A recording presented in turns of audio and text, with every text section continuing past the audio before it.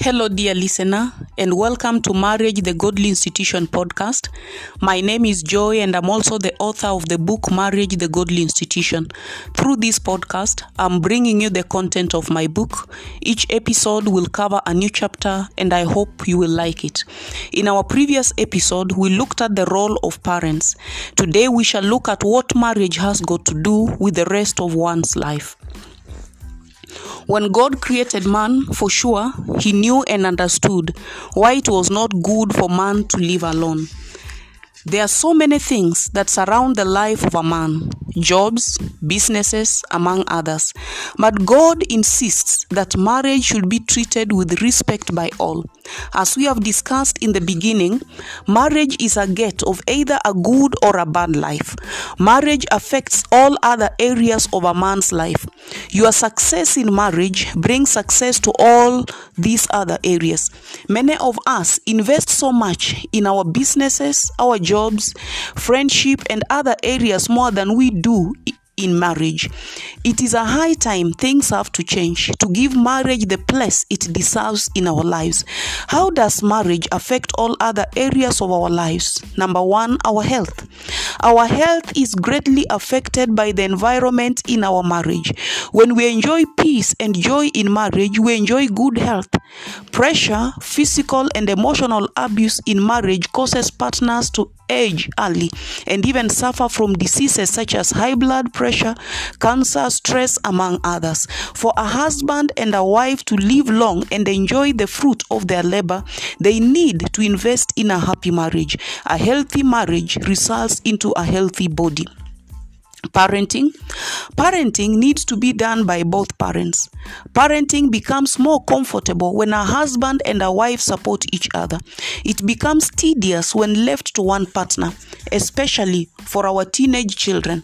Our children learn more from us parents because we are their role models. They find pride in us when they see us parents live happily together.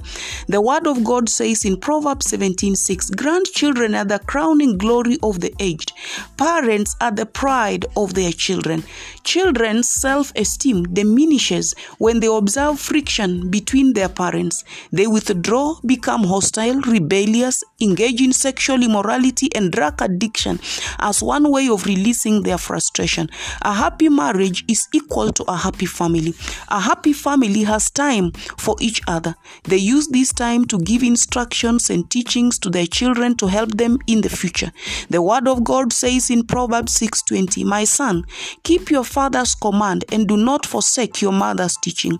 In a troubled marriage, parents have no time and peace of mind to sit with their children and counsel them. Careers.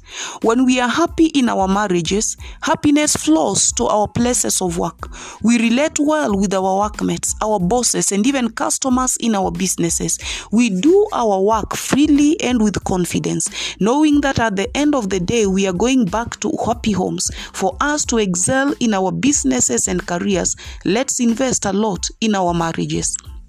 Spiritual lives. When we have a good relationship with our spouses, our spiritual lives will grow. We pray freely, read the Bible, and even worship with confidence because we know we harbor no bitterness and unforgiveness. A husband who respects his wife is guaranteed of his prayers being answered when he prays. Our spiritual lives become stagnant when we live in bitterness and pain brought about due to friction in our marriages. Happy couples sit next to each other even in the church. They have a common prayer item, and for sure, if 2 or 3 agree on anything in prayer, God is in their midst and their prayer will be answered. Family relations and gatherings. A happy husband and wife attend family gatherings without fear. They cannot, however, contribute freely and share views and opinions in a family gathering when the marriage is in trouble. They will abscond from the family gatherings, which weakens their social functioning in society. A disturbed couple avoids family gatherings to avoid going through shame. self-esteem, and confidence. A happy couple has strong self-confidence and esteem. They walk holding hands, making fun and laugh freely. They express themselves freely amid others without fear and doubt. They have self-confidence and pursue their goals with hope. They easily succeed in anything they do. Family name. Earlier on we said, before one gets married, he or she, with God's help, has to do research and ensure they marry from a family that God has a godly history.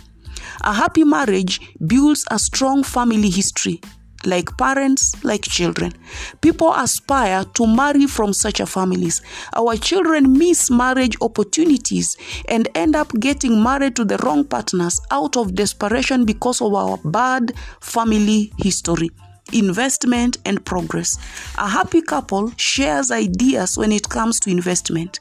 They pray together, encourage and support each other. With the help of God, they succeed in whatever they do.